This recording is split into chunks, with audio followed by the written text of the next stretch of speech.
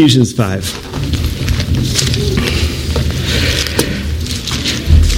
The gospel transforms our relationships. That's the key to the text. The key to the book of Ephesians is first 3 chapters. There's only one command. It's the command to remember. Remember what the Lord has done for us. God the Father has chosen us before the foundations of the world that we might be holy and without blame before him. That's why he chose us, to be his children, holy and blameless. And then we know that the Lord Jesus Christ suffered on the cross, paid for our sins, provided the forgiveness of sins, and ultimately will bring about the consummation of all things under him. And the Holy Spirit himself has indwelt us and sealed us and is preserving us until the day of redemption. So we have the whole Godhead working on our behalf in our glorious salvation, chapters 1, 2, and 3. And then 4, 5, and 6, it just shows how the gospel transforms every relationship. It transforms my speech, it transforms my desires, it transforms my behavior, but it really hits home in the house, because that is where I spend my time. I spend my time in my relationship with my wife and in our home for the most part. And this is the glory of the gospel. And so we were challenged a couple of weeks ago in Ephesians chapter 5 that wives, submit to your own husbands as we are filled with the Spirit. Wives, submit to your own husbands as to the Lord, for the husband is head of the wife, as also Christ is head of the church, and he is the Savior of the body. Ephesians 5:24 says, therefore, just as the church is subject to Christ, so let the wives be to their own husbands in everything. But now today we look at verse 25. Husbands, love your wives, just as Christ also loved the church and gave himself for her, that he might sanctify and cleanse her with the washing of water by the word, that he might present her to himself, a glorious church, not having spot or wrinkle or any such thing, but that she should be holy and without blemish. So husbands ought to love their own wives as their own bodies. He who loves his wife loves himself.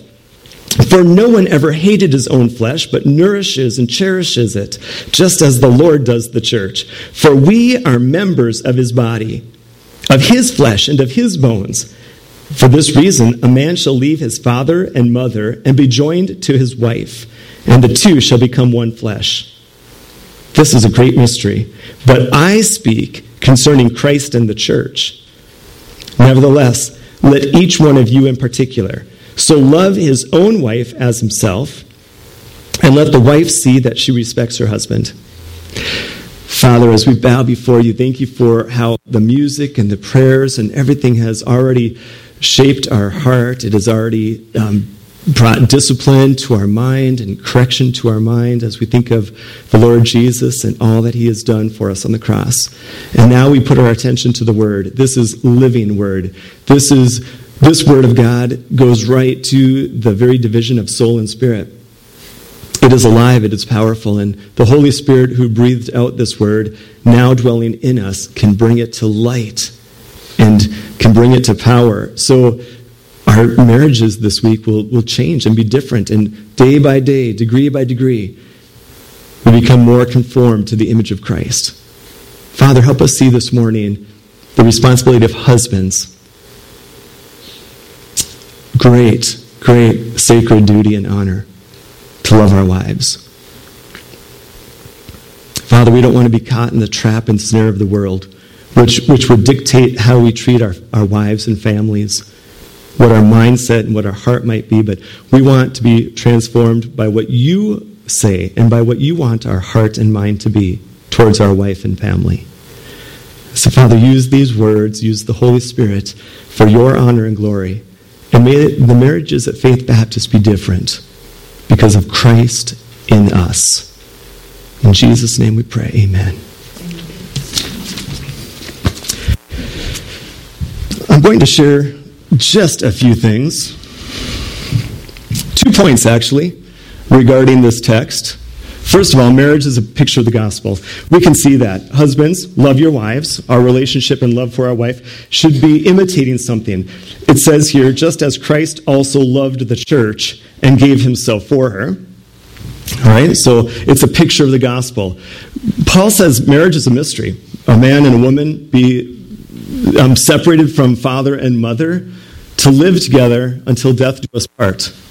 When that was designed back in the Garden of Eden in Genesis 2, God already had in mind when Eve was brought to Adam, that this is what the church would be like, Christ and his relationship with the bride called the church. So I believe the gospel is where it started, and marriage is just simply a picture, a representation. Much like in my pocket, I have a picture of my wife and I on our engagement. This is our engagement photo. This is just a picture. The real marriage is taking place day by day at home in constant conversation and all of this together and activity together. This is just a physical representation of this. Marriage is like this. Christ's love for us in the gospel is the reality. That's the real thing. So our marriages should picture the depth of love that Christ has for the church and the church's obedience and submission to the Lord. Really, we are patterning our life after the greatest event in all human history, Christ, God, becoming flesh and going to the cross for us, paying our sin in his body so we might live forever. Not just live forever, but to live in holiness forever. So marriage, it is the most important thing for us as the human race. And I hate what the world has done for marriage. The world has degenerated the whole thought and concept of marriage. And we want to lift it up and remind ourselves the great value and importance in marriage. I want to take you back, as we think about this, to the Garden of Eden. So you remember the story. Adam was told to subdue and have dominion over all creation, and then God gave him his wife out of his own side. And while they were in the garden, God had given the command, as he placed Adam in the garden, to do two things. To protect the garden, he said, Adam, you are to keep the garden and nourish it. Keep it and tend it. Those are the two things that Adam was to do. To guard or to keep the garden would mean it's a military word. You'd only use a military word if there's an enemy lurking about. God knew Satan had rebelled against him and was seeking not only a third of the angels to rebel against God, Satan was looking to get mankind on his side in rebellion against God.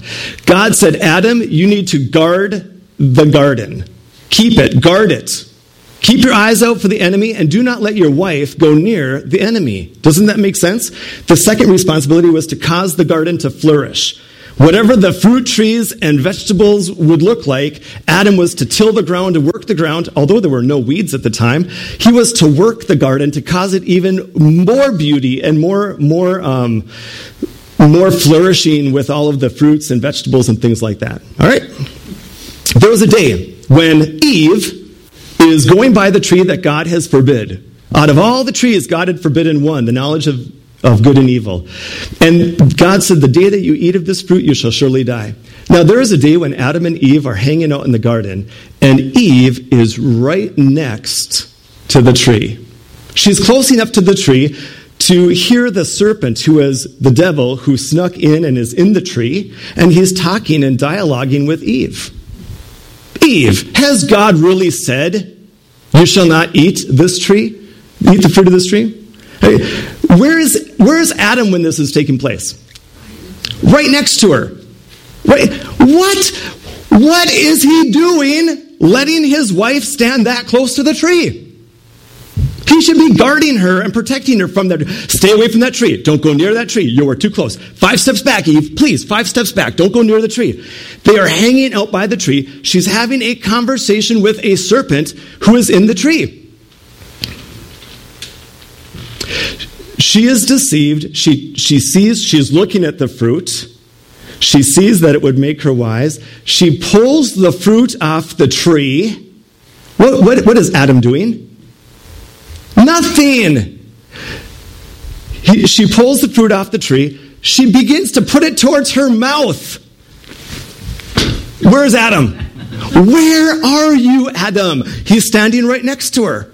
He's like, well, don't get it too close, Eve. Just look at it and maybe smell it. But next thing you know, she's chomping on it, and then she gives it to Adam. The Bible says, who was with her, and she eats of the fruit, and he eats of the fruit and plunges us all into sin. From there, God stands Adam, Eve, and the devil right before him. Remember the story? And then when he gets to Adam, what does Adam say? Adam says, Lord, the woman whom you gave me, she made me do this. blame shifting. He accepts no responsibility. Now, what does Eve say? Because next he goes to Eve and she says, the serpent, he deceived me. She's following Adam's pattern. Blaming it on somebody else. It was the serpent. It was Eve. You did this, Lord. It's your fault. You know? So here's a few things that went wrong. And here's what Jesus does in Ephesians 5. And men, here's where you need to start. So here's where we start. Adam went into passive mode. He let Eve have a conversation. He let her stand next to the tree. He let her take the fruit off the tree. He let her put the fruit in her mouth. He let her swallow it, and then he let her give it to him. He is completely passive in the whole scene. Not so in Ephesians 5. Look at Ephesians 5:25. Husbands, love your wives, just as Christ also loved the church and gave himself for her. Do you know who initiated our salvation? Who brought about the action of our salvation? Jesus Christ. Here we are in rebellion against him, and Jesus Christ says, I will leave heaven, I will take upon myself human flesh, I will go to the cross, I will die for all mankind. Jesus Christ is not passive.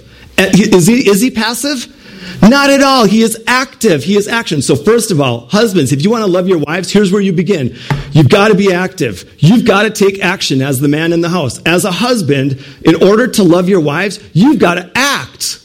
This is not based on, we're not commanded here to have, he's not saying, husbands, get this emotional, lovey-dovey feeling in your heart more and more as the day goes. It's not like I need to go, oh, I just get so excited when I hold your hand. There's like a beating in my heart and I begin to perspire and all this is so cool. That's not what the Lord is telling us to do. He's saying, love your wives. It's not an emotional response to your wife. It is action. It is to display, listen you guys, it is to display a certain set of behaviors that imitate the Savior. You agree? But do you know what the fall has done? It has caused every man to go into passive mode. How come the men aren't leading the wives into Scripture? How come men don't say, family, we're going to read Scripture today. Let's read this text. Let's pray together. Who's doing that in the house? The women are. If given, who would lead the church and do a great job at it? All the women. You try to get a man to stand up and do something in church, it's like pulling teeth. Please, we need you, men. We need you. No, I got other things going on in my life. Really? Really? Is that what Jesus said when he was up in heaven? Rebellious mankind on earth needed a Savior? I've got other things on my agenda today. Why do that? No way. He moves heaven and earth to take upon himself human flesh. He is all action. He rejects passivity like Adam in the garden. Not only that, he accepts responsibility. He took upon himself all of our sin on the cross. There's no blame shifting. There's no saying, but Father, they made me go to the cross. I didn't want to, but man, they were so mean down there. I just can't believe those people. Do you really love them? No, he's like, Father, if your will is that I go to the cross and bear the weight of the sin of the world, and I go to hell and feel the torment of being separated from you, if I feel a lake of fire, 25 million degrees Fahrenheit of liquid fire that I'm floating in, and my skin is burning up and my lungs are frying, and if I have to suffer that for a whole eternity in order for mankind to go free, Father, I will do it, I will accept responsibility, and I will act. Can you imagine if every believer husband went into action mode regarding spiritual things? Can you imagine what that would do to our homes? Radical transformation. People would say, men leading, that's what God has called us to do. Accept responsibility instead of blaming everybody? Yeah, you bet. That's fantastic. You see, God is asking us not to churn up these super emotional feelings for our spouse. He's saying, husbands, love your wives. It's a command. He doesn't command our emotions to be changed. He commands our will to be changed. We need to act loving, and when we act loving, the feelings will follow. This, I think, is why a lot of families do this. I think of the Lilo family, a brand new baby. This baby is the neediest person in the whole world, isn't he? Beautiful baby, but he's super needy. He needs to be fed. He needs to go to sleep. He needs to be changed. He needs to be washed. He is completely dependent on John and Angie. So what are they going to do the next 18 years? They're going to act loving. They're going to act loving. That child is not always going to be a loving child. He will be rebellious. He will have his sin issues, but they are going to act loving because that's what parents do. They're going to act loving. And you know when they act loving, they're going to feel loving. Because after they've acted loving over and over and over and over, and by the time he's 18, they've invested so many actions of love that their feelings are just all bound up in this child. And then all the children leave the home, why do marriages break up? Because they never had that covenant of love towards their spouse. They devoted it all into their children. So when their children are gone, they're looking at each other saying, but I don't really like you anymore. Who are you? I mean, I loved our children, but you, I mean, I don't even know if I like you. I don't even know you anymore because we've changed, right? Because husbands have stopped following the command of acting for their wife. That is, you want to be a great mom or dad? Be the very best husband or wife that you can to your spouse. I will tell you that. That is the biggest, I think, parenting thing out there. Husbands, you be the very best godly husband for your wife, and that is the best thing you can do for your children.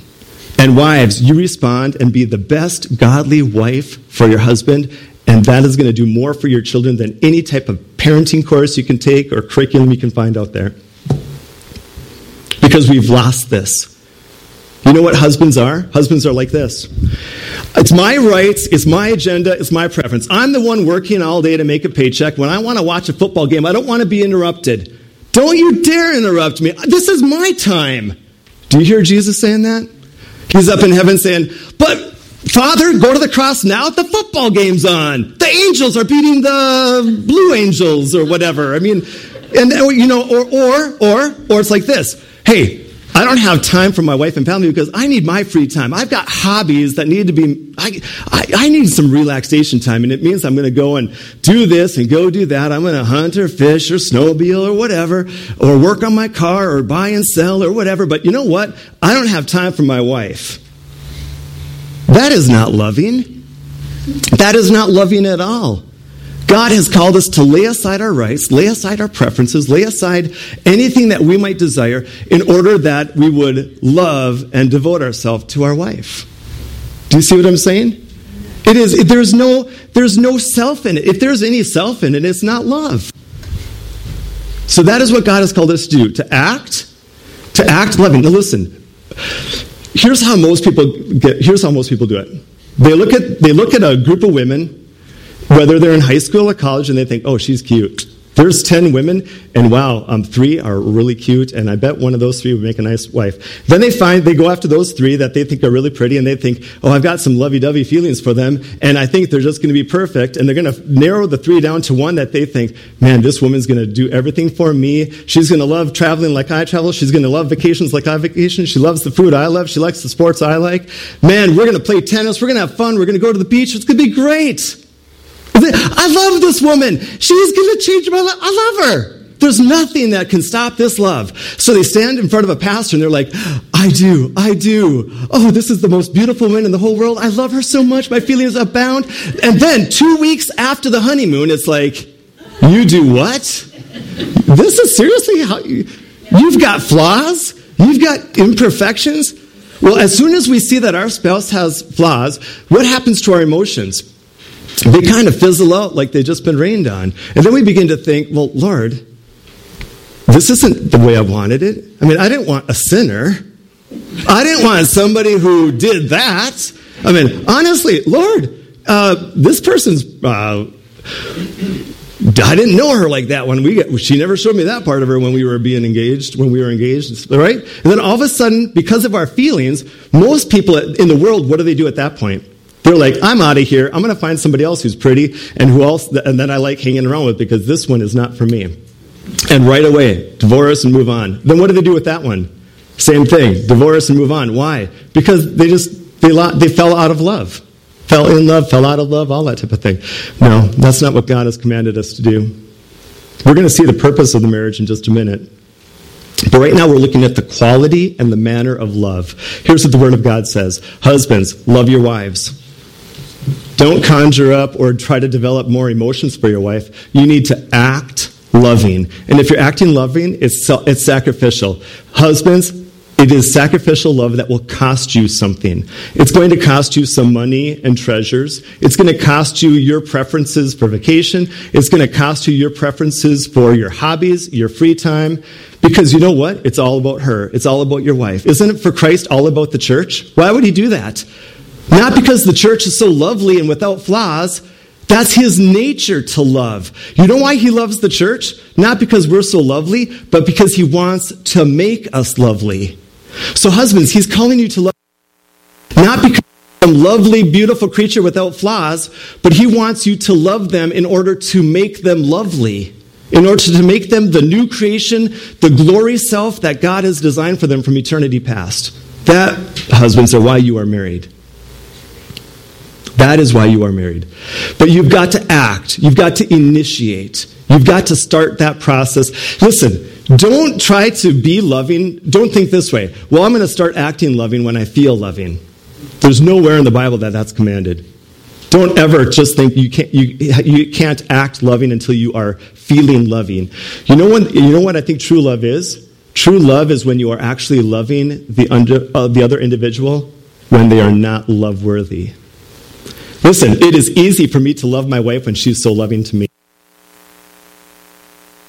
Any effort. Do you know when it's hard for me to love my wife?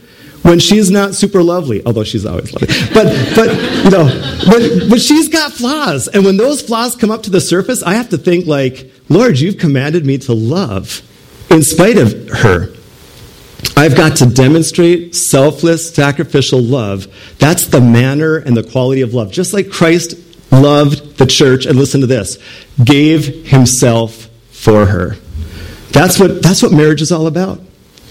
Marriage is not about, the world says marriage is about what I'm going to get out of it. I made a bargain back when we got married. We stood before a pastor at a church, and I thought, I'm getting a good deal. I'm getting a woman who can cook. She's funny. She loves to sing. We've got a lot in common. I mean, I'm getting a lot out of this bargain. Right? The wrong mindset. The mindset of going into... So if you're single, the mindset should be, what can I give to this person? Am I willing to give my life, my rights, my preferences, my hobbies? Am I willing to give everything for this one that you've given me, Father? That's it. So it's not, what am I going to get out of the marriage, but what am I going to give? What kind of quality and manner of love am I willing to give my life for this individual?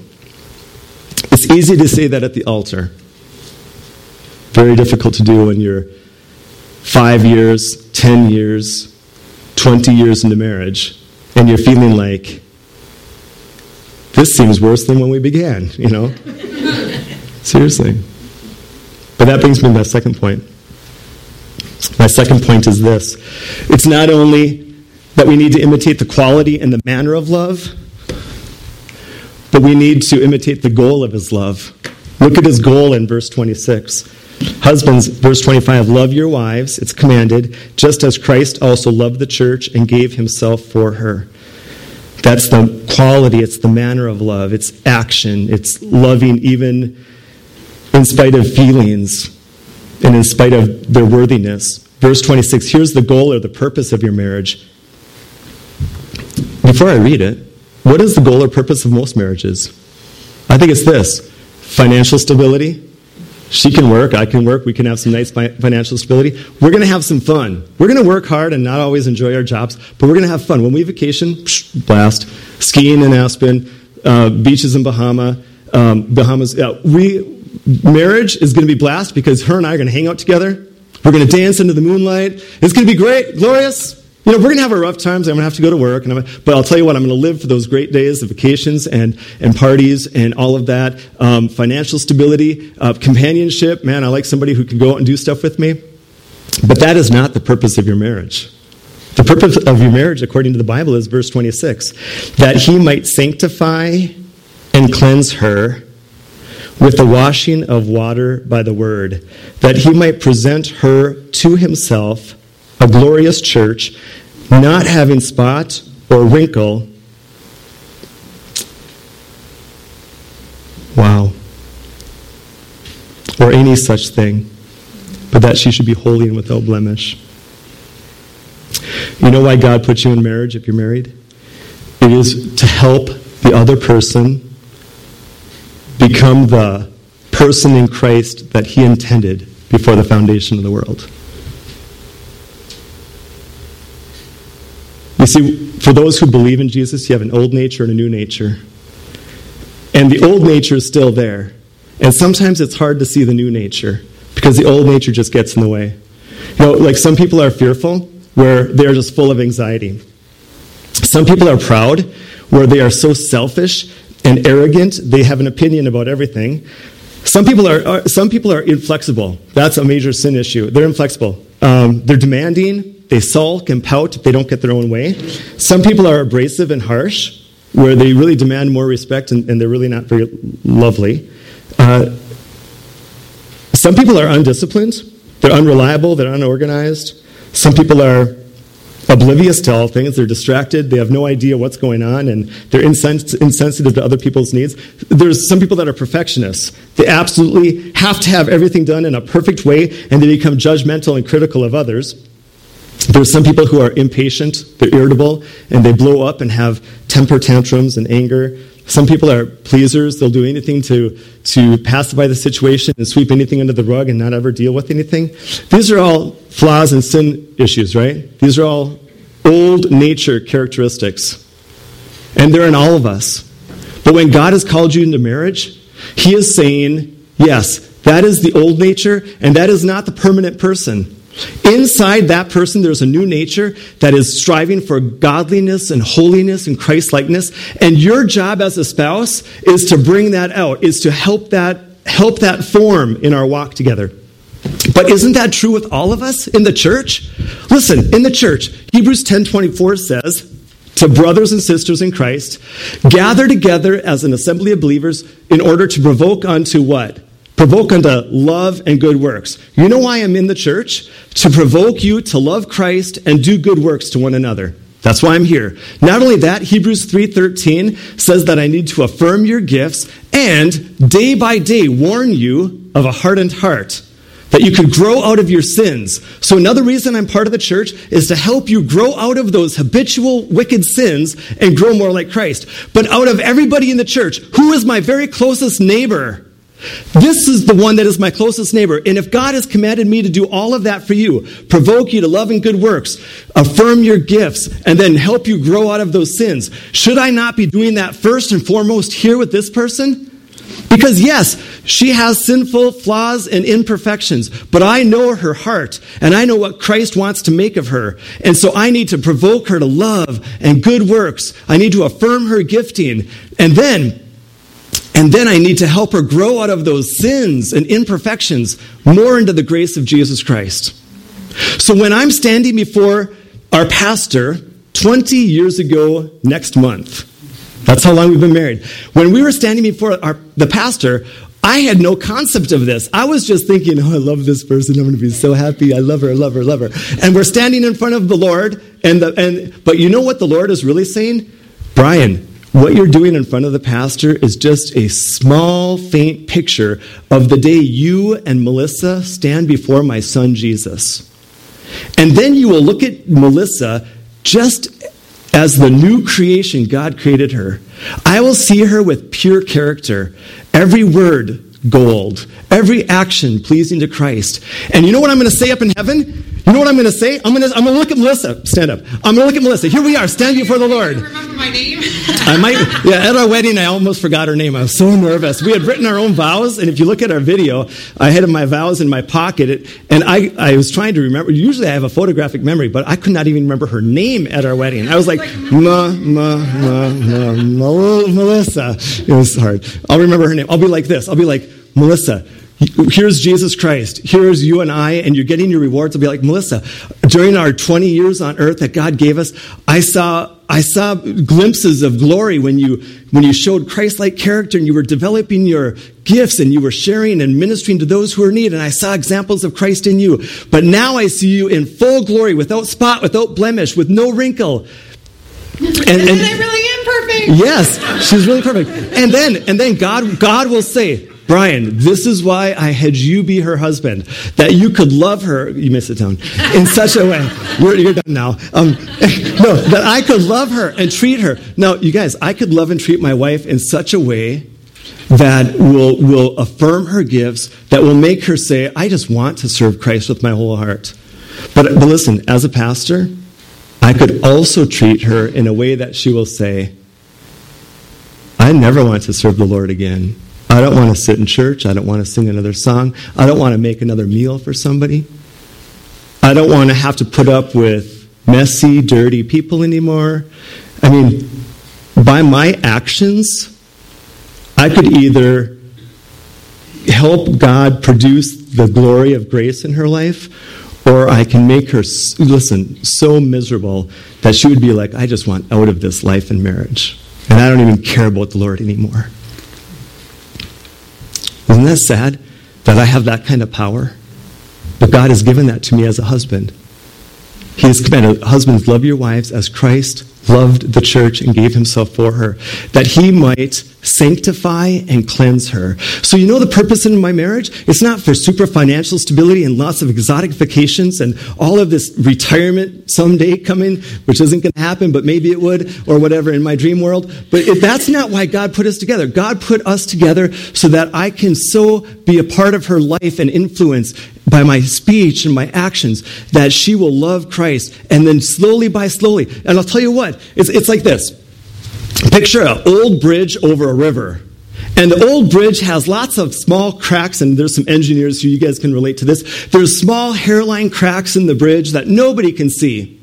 But then you drive a heavy, big truck on that bridge. What do you see now?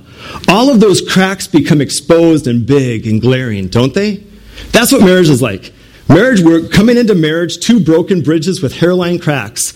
And marriage is the weight or the pressure on our marriage. When we're living together and we see each other's flaws and we offend each other and we hurt each other and we say the wrong things and we do the wrong things. And then we realize we are really two sinners living in the same house trying to get along. And all of these hairline fractures that I thought were no big deal become big glaring gaps. But God's grace and the power of the gospel begins to change our hearts. And now I'm not looking at her imperfections. I'm seeing, you know what? She really has a heart for others. She will do anything to help somebody. And I'm going to nurture that. Like I nurture my own body. I got it shaved and washed and dressed today all by myself. So because I took care of this, how much more should I nurture her and cleanse her and help her so that this week she's going to do some phenomenal things for Christ and she'll be given rewards for those in heaven. That's the goal. That's why we're married. And you know what? 20 years later, I don't see those imperfections like I did before.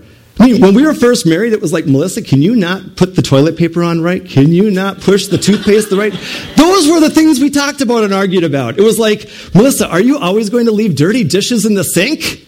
Really? Come on. We were raised not to ever let that happen. That was like major sin in our life growing up. Her family, not so much.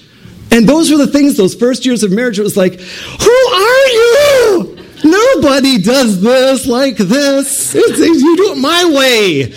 But now, 20 years later, it's like, who cares? Wash the stupid dishes. Who cares about the toilet paper? At least you got it. They don't have it in Peru. Or, in Pakistan. None at all. It's like, that's, just overlook. Those are things, that means nothing. It's the spiritual life that you have together, right? One last thing. So, husbands, do you get it? It's action. You need to lead by example, and you need to lead without thinking the emotions have to be there first. Hopefully, the best thing is the actions followed with just intense emotion and passion.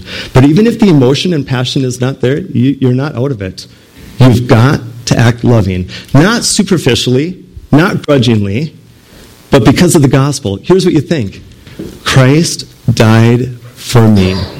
I'm unlovely. I'm unworthy.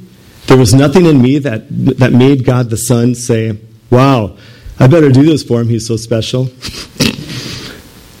I need to act that way towards my wife. I need to be like, she is God's daughter. She is the daughter of the heavenly king. Even if she doesn't act like it, I'm loving her like she's the daughter of the heavenly king. All right? That's the idea. And the whole purpose is to watch her develop into the woman of Christ that he wants her to be. And he's given me the privilege of being her most intimate companion to do that on this earth. And I'm the only one. I'm the only one that gets this. I am privileged. Now, if you're single today, maybe God has called you into singleness for whatever reason. Can I tell you this? The same goal is for you. Christ-likeness. And how is it shaped and formed? Within your brothers and sisters in church. God intends us to be part of this assembly for that very reason. So we do the same things. We love and provoke one another. We affirm their gifts. We help them grow out of sins. Because that's what this church family is about. So sometimes God says, I don't want you married. I want you single. Because I can accomplish the same work in your life as a single individual, and you'll be less distracted, and you can do far more for me than if you were married.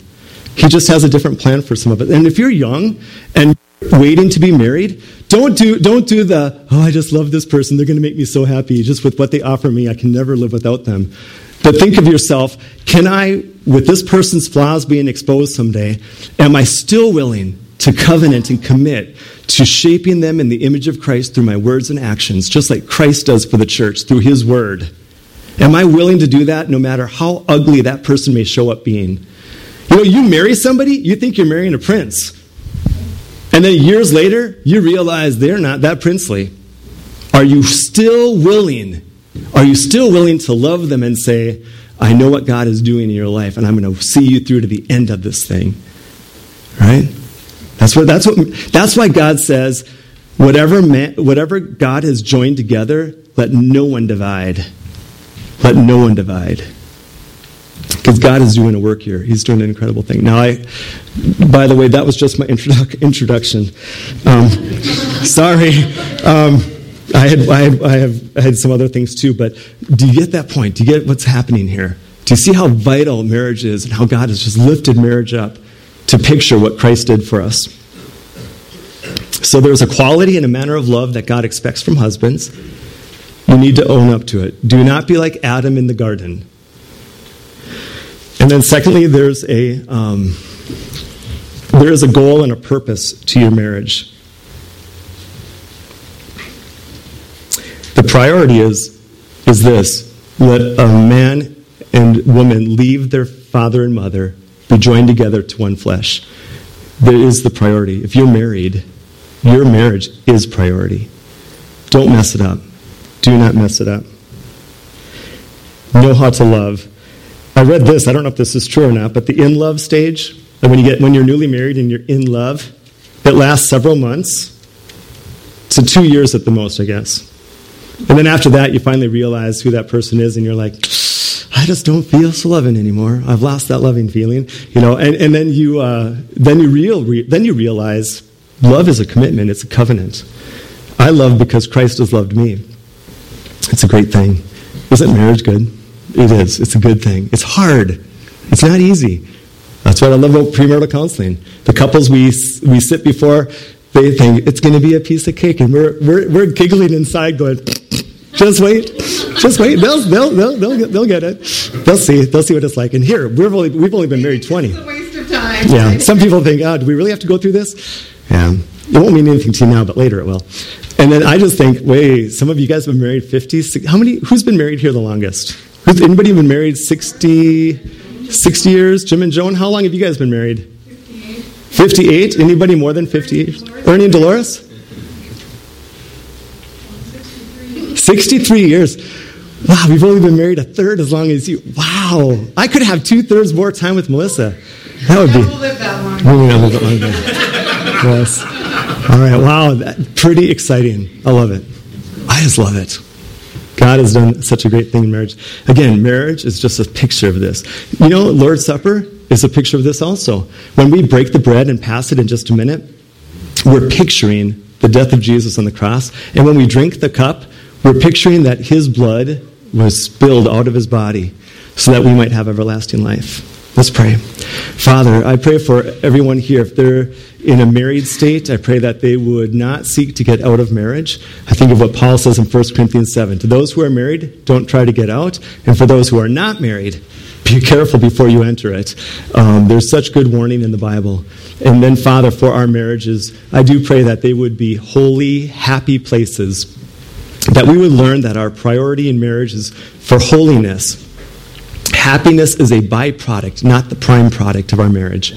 We pray, Father, that because of sacrificial love, actions of love, that happiness would fill our homes. But help us remember that that is simply an after product. It is not the goal. The goal, Christ-likeness. And you've given us the privilege as husbands to lead and to initiate that love. So, Father, I pray for all of the men in our church. May they be initiators, responsible leaders in spiritual things and in physical things at the home. Not ruling with an iron hand or dictatorial heart, but out of a servant heart, willing to stoop and to serve and to lay aside self. Then our homes will truly be lighthouses to this world. So thank you for the teaching of Scripture about marriage and how the gospel transforms even the most intimate and sacred of companions. And for those who are single, Father, I thank you that they are not unfulfilled or unsatisfied, but Christ is the one who satisfies and fills them as he fills those who are married. And that they, without distraction, can give wholehearted service to the Lord. And they can also grow in Christ-likeness through ministry. And thank you for those who are not yet married, but are young of age where they might become married. Help them to not be like the world, seeking some emotional, physical love, but that they might see that there's a greater dimension in marriage. So again, thank you for your word and for this time of remembering the Lord's death. May Jesus Christ be praised. Amen. I'd like to ask the deacons to come and prepare the table so we can pass out the bread and the cup. And then we'll be so thankful to